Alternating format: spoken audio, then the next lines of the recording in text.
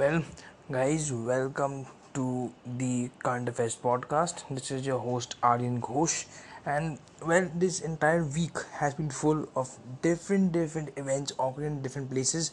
We'll be covering the Middle East, even the new trade deal with China, a possible terror plot in India, even the enraging civil war in Ethiopia, and so on and so forth.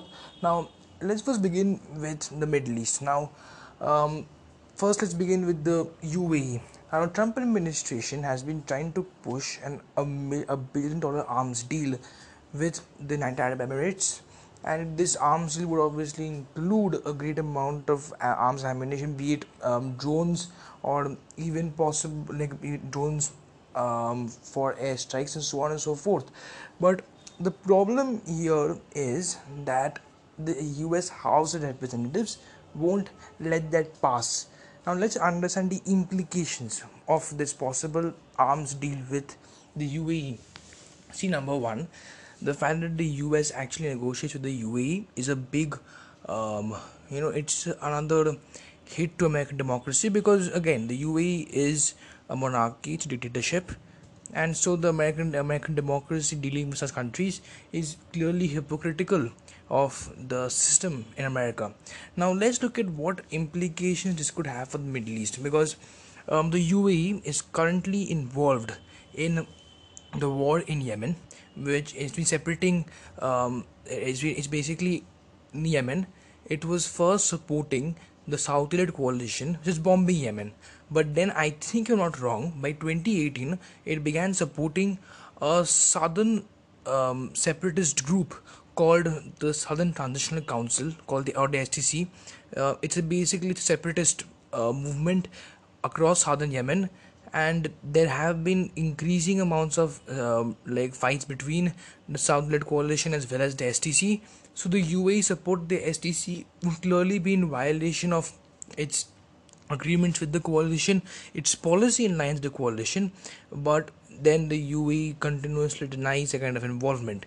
Now, the STC has gotten a major part of its drone power thanks to the UAE, because the UAE has access to specific American drones, which has been clearly a very aggressive part of its firepower in Yemen. So the more American arms go into the UAE, they will soon be used in the war in Yemen. They will soon be used to target specific civilian population, because the STC as well as the other parties in the Yemeni civil war have constantly been, it's always constant targeted this entire thing. Now let's also understand the UAE is part of the Abraham Accords. That's the normalization deal with Israel. So in that way, this normalization deal, in response, this arms agreement could just be another benefactor for a very beneficial factor for the UAE in terms of this agreement, because it just helps strengthen the agreement even more. And let's now, since the elections have been over, that has been decided, and Joe Biden has won the presidency, let's also understand what a Biden administration will do. Now, what we've seen in the Biden Obama administration was that there was this foreign policy which is primarily based on values, although it did not reflect that much in their policy to Saudi Arabia. Now Biden has also pledged to end the Yemeni civil war, to stop arms sale to Saudi Arabia.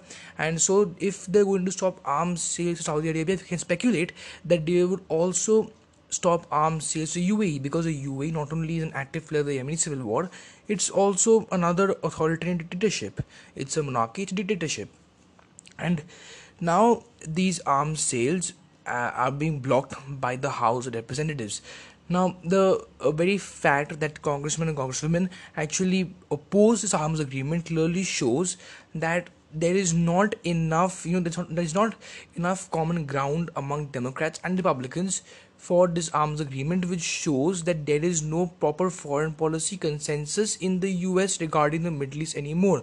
Let's also realize what implications this would have for Iran, because Iran always has been it's been surrounded by enemies in the Middle East. So Iran would also see this as a major, as a very violent factor, because the UAE could anytime even attack Iran in this way.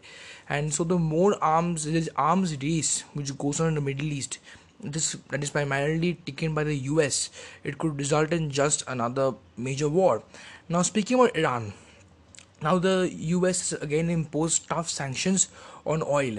Now, a couple of days ago, the foreign ministry spokesperson has said that they would not enter the JCPOA, beat any administration.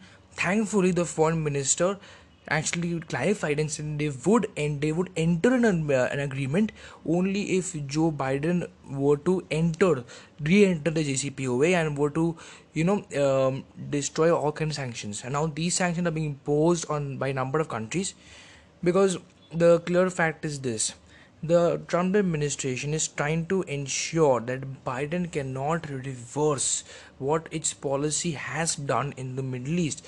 Because a couple of days ago, this news broke out that Trump had asked his advisors, national security advisors, on what could be possible options to attacking Tehran. This would clearly suggest that Trump is clearly and destabilizing the Middle East. He's just trying to finish off this presidency by destabilizing clear regions. Because as we remember, in January he had launched a drone strike against Qasem Soleimani, the head of the Iranian Quds Force, which clearly angered the Iranians, but they did not want an escalation in attention. So Iran, when it actually launched those very aggressive missiles against a US base in Iraq, it nobody was injured. So that's why it shows that Iran did not want any kind of major escalation. But if the US were to attempt a coup d'etat in Iran, like how it did back in the 70s, in the 60s, if it tried that kind of a coup d'etat, which would most probably fail, or even try a military strike against Iran, it could begin tensions at the highest level, because now Iran could look at possible options to a nuclear war. Because after all, when you find a military situation where, and this has been raised in a number of contexts, and even in North Korea's context, and if such a situation comes where a country believes it is so vulnerable that it can collapse like any moment, like it's over, like the game is over for them, like we cannot fight against enemy anymore, the one thing that they turn to is MAD, not mad, but probably mad, because it's mutually assured destruction. So they just attack another country just like that, and they get destroyed, other country is destroyed. It's mutually assured destruction completely. And that could be a possible scenario in Iran if the Trump administration were to militarily strike them, and that would fail. And even in the case of a coup d'etat. Now, speaking about the Trump administration right now, it's in not a very good state. You can understand that they have been pushing false claims of voter fraud. So we've covered this like a lot, because even till now they haven't stopped. The tweet rage has in fact continued. It hasn't stopped. Even Twitter has, I think, gotten tired. They've been flagging many of Trump's tweets. And the fact of the matter is now this: the more and more Trump simply prevents a proper transition from taking place, there is an instability in the national security apparatus. He has fired his defense secretary Mark Esper. Basically, what happened was there was this article in Politico that Mark Esper could possibly be giving his resignation letter to Donald Trump, in order to just properly resign and like a respectful resign. But then Trump just fired him anyways, and had to Twitter. Twitter is Trump's best way to fire somebody. Like his first defense secretary, actually, he did not. He didn't. He actually resigned because of Trump's decision regarding Syria, and even Mark Esper has been seen in disagreement with Trump regarding his recent during the protests. What happened was, during the Black Lives Matter protests, Trump was supposed to go to a church, and there were a number of protesters on the way. So he deployed police, who then threw smoke bombs at them, tearful gas at the protesters while he was going there. Now this was like Mark Esper protested against this, because obviously like any person would say, why are you targeting people with tear gas just to get through them? Come on, this is not right as in a democracy or even any proper country. If people are angry regarding something, that president should hear them rather than simply escaping by deploying the police and throwing tear gas. And these divisions have in domestic policy, they have been between Mark Esper and Donald Trump, and therefore it was clear then that there was a rift. And Trump doesn't I mean, who would like, unless you can find common ground, who would want somebody in the administration who continues to oppose them at every step? When Trump, the ego is like, I don't know, man, I think it's 10,000 and infinite, I would say. So that very seemed like there was going to be a proper resignation.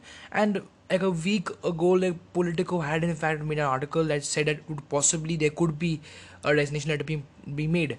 And Trump just fired him there, and like after a couple of days Trump fired him. Now, I was watching CNN, and they brought up a I forgot the name of the anchor, but she brought up a really really important point. You obviously must be remembering the 9/11 attacks. Well, Al Qaeda clearly crashed four planes like in different buildings, and it was a very big, the hugest terror attack in the world. 9/11. I mean, it was horrifying. It was the beginning of the war of terror. It was the beginning of how U.S. foreign policy changed in a massive way. And so there was a bipartisan commission formed by the Democrats and Republicans, bipartisan. And so they had prepared a very 500-page report. One, and the anchor, she had clearly named out of some very important factor, a very point, that the 2000 in 2000, remember the elections? Yeah, Al Gore and George Bush. So what happened was, Bush and Al Gore got national security briefings, but because the election results were not properly certified, because in 2000 the entire thing came down to Florida, and that was a state which was being contested. Recounts were taking place, and 2000 was a time when there was not much, like, technological development was at its early stages. So you could obviously understand that recounts and all would take much more time. The situation in the courts also take much more time. And so what happened was, the national security apparatus was very weak. So when Bush actually entered the administration as president, it took him clearly 6 months to set up his national security team and everything. And this is what, and this is in, and just 2 years ago in 1998, there were these embassy bombings in Kenya by Al Qaeda related affiliates, the Al Shabaab in Africa and Kenya. And this would clearly be an indication Al Qaeda could be planning something in a course of time. So when in 2000, this entire transition time took so much time, the National Security Council could not be convened properly. There, and Al Qaeda exploited the time vacuum. It exploited the political instability, and in 2001, we all know what happened. That's when 9/11 took place. So, now speaking about this Al Qaeda exploiting political instability. Now the U.S. We see this election in like this instability. Like Trump has been demanding recounts. A Georgia recount again. It went to Biden, although there were some votes which are still there for Trump. Biden got the majority in Georgia. That's it. So, like, this instability has been in America, although there has not been much of violence as we'd anticipated, or not much of like, there is a lot of rhetoric and a lot of false claims. Although Trump's legal team has been is giving up, but still. Now, when now it was basically reported that Israel, on the very anniversary of those 1998 embassy bombings, Israel had the Israeli police had claimed that they had shot down an Al Qaeda second leader, second command of Al Qaeda. And the thing is simply this, although the date of announcement, all of that, it seems that this could possibly be revenge. And we had the location, and we shot them down. But thing is this, think about where this happened. This happened in Iran, right? Iran. Now Israel having shot down an Al Qaeda commander. Now we are clearly aware about Iran's affiliated organizations. They have been even referred to as terrorists, be it the Hezbollah in Syria, then even affiliated militias in Iraq, or even even the Hamas in Palestine and the Gaza Strip. Now this has all got me into a bit of a dilemma, because the Al Qaeda shooting, was that commander shot just like it was the anniversary, so you had to shoot him revenge, right? But the fact that this happened in Iran, what was he doing in Iran? You know, what was he doing in Iran? Is Iran now going to fight with Al Qaeda, a military operation? I don't know. It's not. It could be, right. I mean, you cannot like there are so many possibilities, because that's how national security is. Now that's the reason why it's important for the transition team of Joe Biden to get national security briefings, because then they'll be well up to date with what could possibly be brewing. So, if Al Qaeda in fact is plotting something, they would be very well aware of it. Um, but and that's why it's important right now that those briefings go to Joe Biden, and that's why this 9/11 commission, the points that have been highlighted there can be very much connected to today's world, because this political instability is just anything that terrorists need in order to plot something big, and that's a problem. Now, speaking about terror plots, well, in India, we are aware of the 2008 26/11 attacks, which took place in the industrial city of India, Mumbai. Then these were conducted by the Lashkar-e-Taiba, a Pakistani terror organization, and it had left the entire country in like shackles in that time. It was a very tough time for the then government to act, because like, let's understand the policies, how the two governments which have been earlier have acted together in response to Pakistan attacks. The Modi government, the government of Narendra Modi, which was sworn on 2014 and re-elected in 2019, well, against any terror attack, Pakistan terror attack, it had been in Pulwama or in Balakot, or even back then in 2016 they conducted surgical strikes, very military strikes against Pakistan, and those were extremely heightened tensions during that time. Now in 2008, when these 26/11 attacks began, um, but then government of the UPA under Manmohan Singh did not respond militarily to the 26/11 attacks. Even I think, like, this is a small thing right here. Um, so President Barack Obama, he has written a new book called The Promised Land, and he has commented a lot on India's political leaders. It's stirred up politics in India right now. But he also wrote about the fact that that Manmohan Singh's decision of 26/11, he was getting very pressurized politically, because it's in India, it's this one anti-Pakistan factor which has worked, although we are aware that the Pakistan is in fact a state sponsored terrorism, and Pakistan has been on the FATF list because of this very factor of this terror financing issue.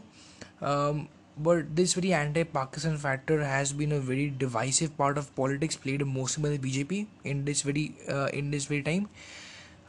So what happened was, just 20 on the anniversary of 26/11 this year, a couple of days only, the Narendra Modi government was able to the security forces were able to kill 4 terrorists who were suspected to have ensured that there was another attack in India itself. So this again shows that now what this now shows is the terror threat that exists during the time of this pandemic. When governments are more are more into ensuring that their people are safe, that the people are healthy and all of that. This COVID-19, which has taken all of our minds, and all these vaccines have come out, and it's important to know these vaccines distributed properly, these vaccines get purchased, these vaccines get into proper place, proper conditions, and people get them in a proper manner. these terror organizations, I mean, working and plotting in order to ensure more and more instability in the world as we move forward. And this, in fact, is much more threatening. And the UN Security Council should be, in fact, working even more to assess these threats, to pass a resolution to to ensure that it is not that, to push sanctions further, to push those asset freezes further. And now, speaking about more and more cooperation required. Well, cooperation, yeah, that's a term which has been, in fact, not brought into place for a very long time. Now, considering we spoke about India and we just brought up cooperation, let's come into this new trade deal, in the largest trade deal ever signed. That was this trade deal between the People's Republic of China and all the all other members of the ASEAN, the ASEAN. And um, this is a huge trade deal, like the hugest trade deal ever. This would, reduce tariffs on Chinese goods, basically, ensure more and more Chinese goods in the market. And one of the key members of the ASEAN, India, has rejected to be part of this trade deal, when they were simply called for being an observer state. Even that is what they rejected completely. Let's speak about India's foreign policy on this right now, okay? Because you know when India makes kind of a move, it's very appreciated. Like, honestly, after what has happened in the Galwan region, this is very much supported, because India had been attacked by China. China somehow, would say, betrayed India's trust, because China and India were working cooperation for a very long time, and China has been expanding even further. Now these countries, part of the Asian agreement, the fact that India did not take part is appreciated. I completely appreciate this factor. But what is still lacking is this: had India has not been able to make a consensus among other countries of the ASEAN, that hey, you can't be a part of China's trade pact, because after all, China is a human rights abuser. It's not good. They will betray you once in a while, and it's gonna get really bad for you. So you come with us. That's something India has not been able to sell to the world, because this trade pact was signed with countries like even South Korea. I mean, understand this. South Korea has lots of heightened tensions with North Korea. Who is North Korea's prime financial backer? That's China, right? China has been funding North Korea. It's not. It's what, apart from North Korea's own domestic consumption, North Korea also has been feeding off, getting off this, evading sanctions with their Chinese money.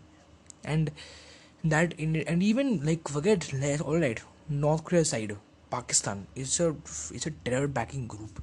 China has blocked the naming of terrorists in the UN Security Council. It's that bad. It violates human rights. It has violated sovereignty of so many nations. And this, the fact that this kind of treaty about to be signed, is extremely hypocritical of all the countries. I mean, let's consider New Zealand.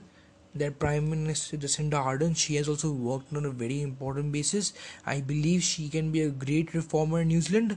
But then again, it's another hypocrisy at the highest level, that democracies, align in order to be with a Chinese, with a government in China which is clearly authoritarian.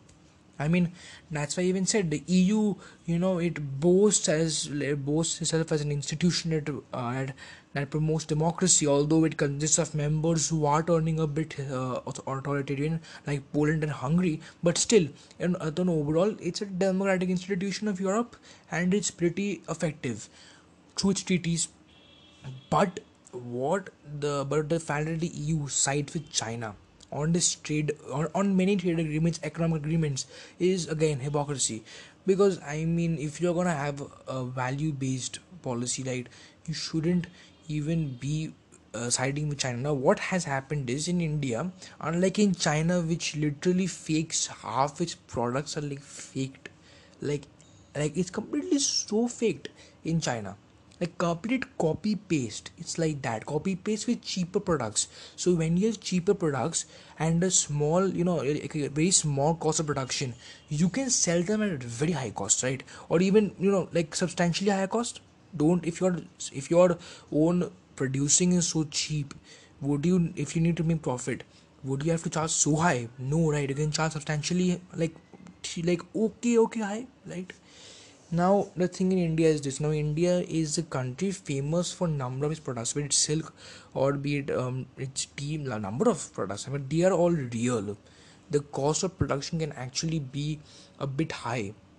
So when Indian businessmen, they need to, boost this abroad, they need to basically use the finest materials, and that in itself can be economically burdening, which could result in higher prices of those goods abroad.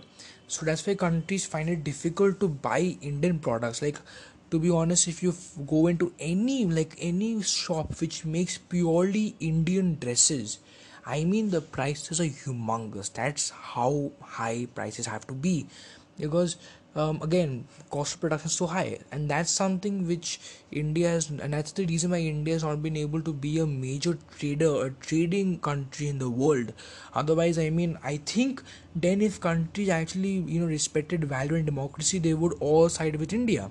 And so India's finance ministry is to work along with this, because as much as it's important and India does not side with China, you can't just let China grow, because now what's happening is China is laying out its new 5-year plan.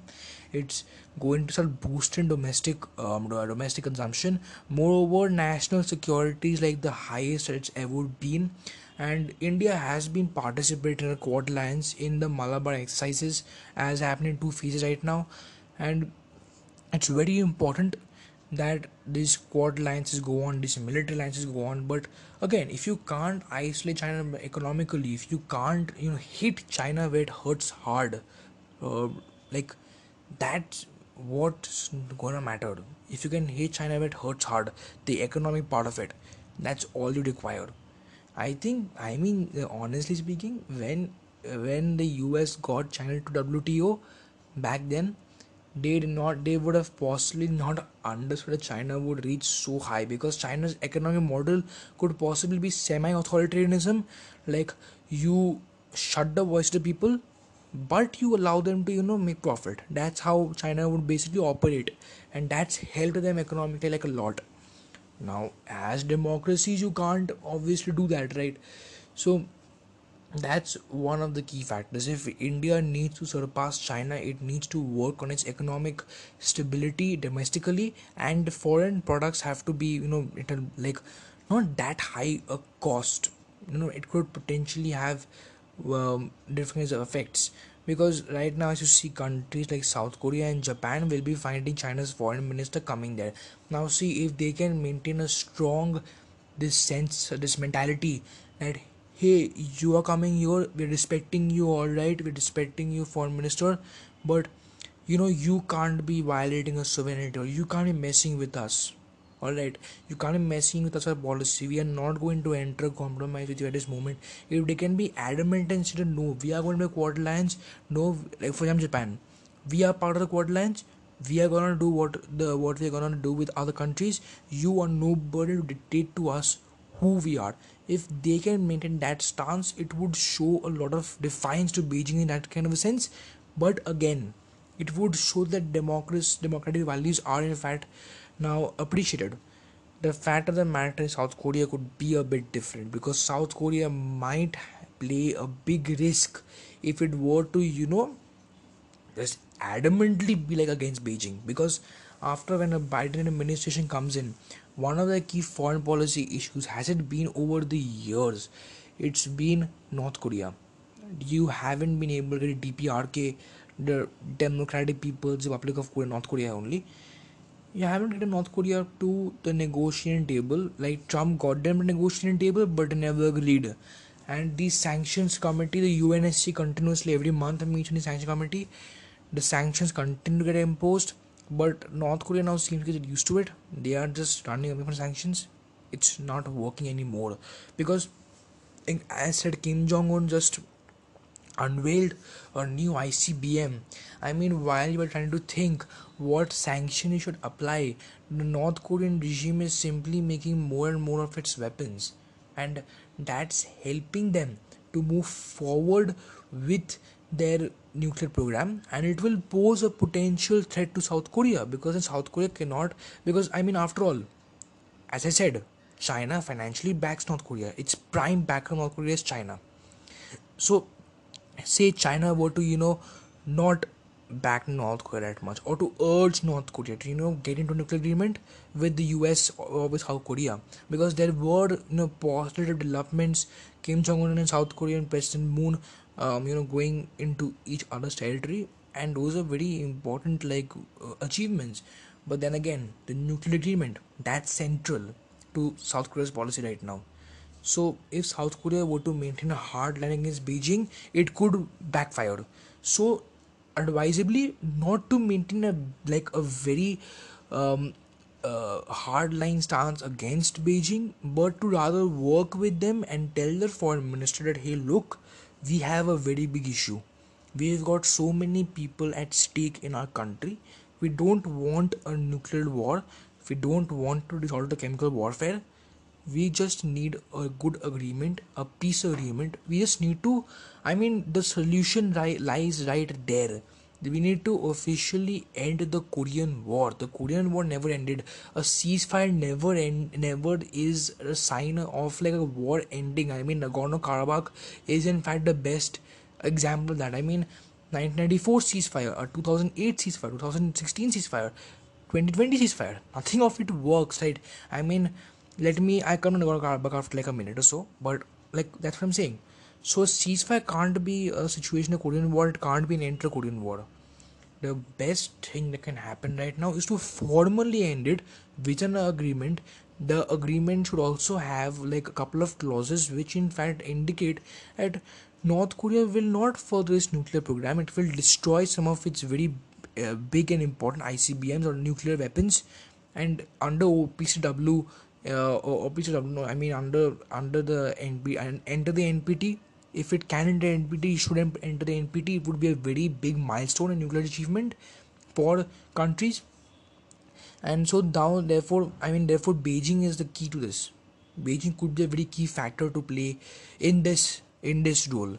Now, speaking about Nagorno Karabakh, well, we remember the Russian ceasefire, that Russia had negotiated a ceasefire between Armenia and Azerbaijan. Well, I would like to say that I think, what do I say?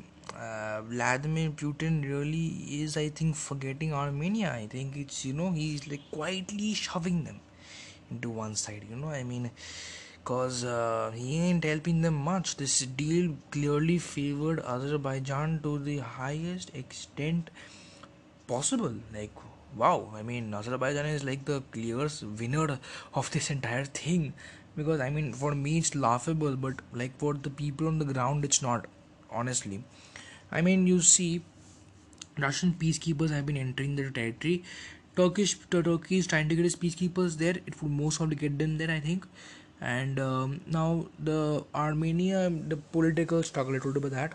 But what's been happening right now is that Azerbaijan is now Armenia is slowly, beginning to surrender territory in Nagorno Karabakh to Azerbaijan. People in Nagorno Karabakh have been notified to leave that place, and this mass displacement occurring, it could just result in a great crisis right now, like an IDP crisis, an internally displaced persons. And what Azerbaijan is now doing is, I believe now Azerbaijan is just taking this a bit too far, right? I mean, let's consider this like Armenia already has given you that Nagorno Karabakh, or like it's like as if it's given Nagorno Karabakh to them, right? It's what you wanted for years. Azerbaijan wanted it in 1921. Come on, I mean, you got it after a damn century. You finally gotten what you wanted. Now they are, now they are like, hey, no, like, I mean, this is like like vandalism.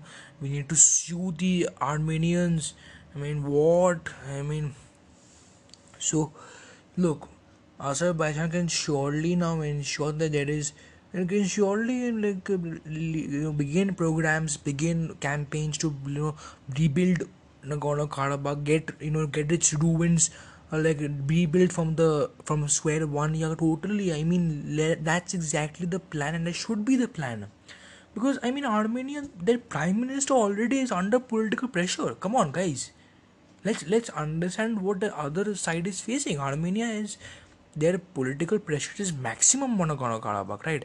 Its political pressure on the PM has become extremely high. On top of that, if you see Azerbaijan now saying that we'll see you in court, I mean, that just, I mean, don't you think that would push Armenia towards a side where it gets completely bugged with everything, and then remember what I said earlier, mad, mutually assured destruction. That's exactly what might just happen. So I mean, come on, let's understand the compromises made by the other side. Accordingly, should work together. I mean, now Azerbaijan and Armenia have now resolved its dispute.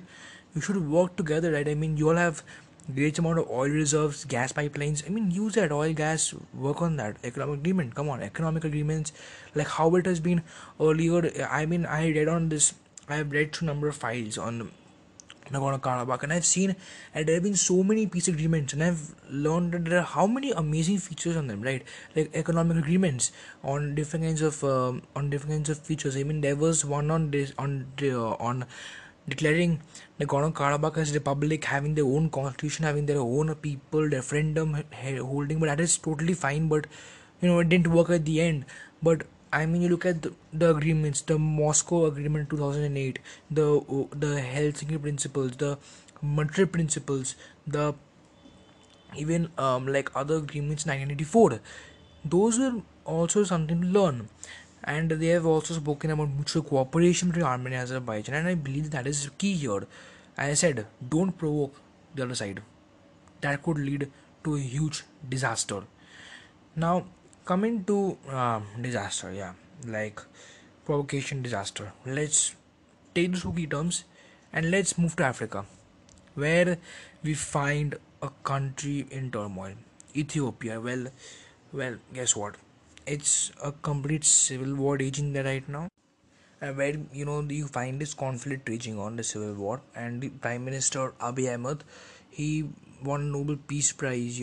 I mean, he resolved the decades-long war with Eritrea and their neighboring state, and I mean the Tigray region in Ethiopia. It's a region that is completely filled with opposition forces, with rebel forces completely. And what happened was, due to COVID-19, Abiy Ahmed had called off election in Ethiopia.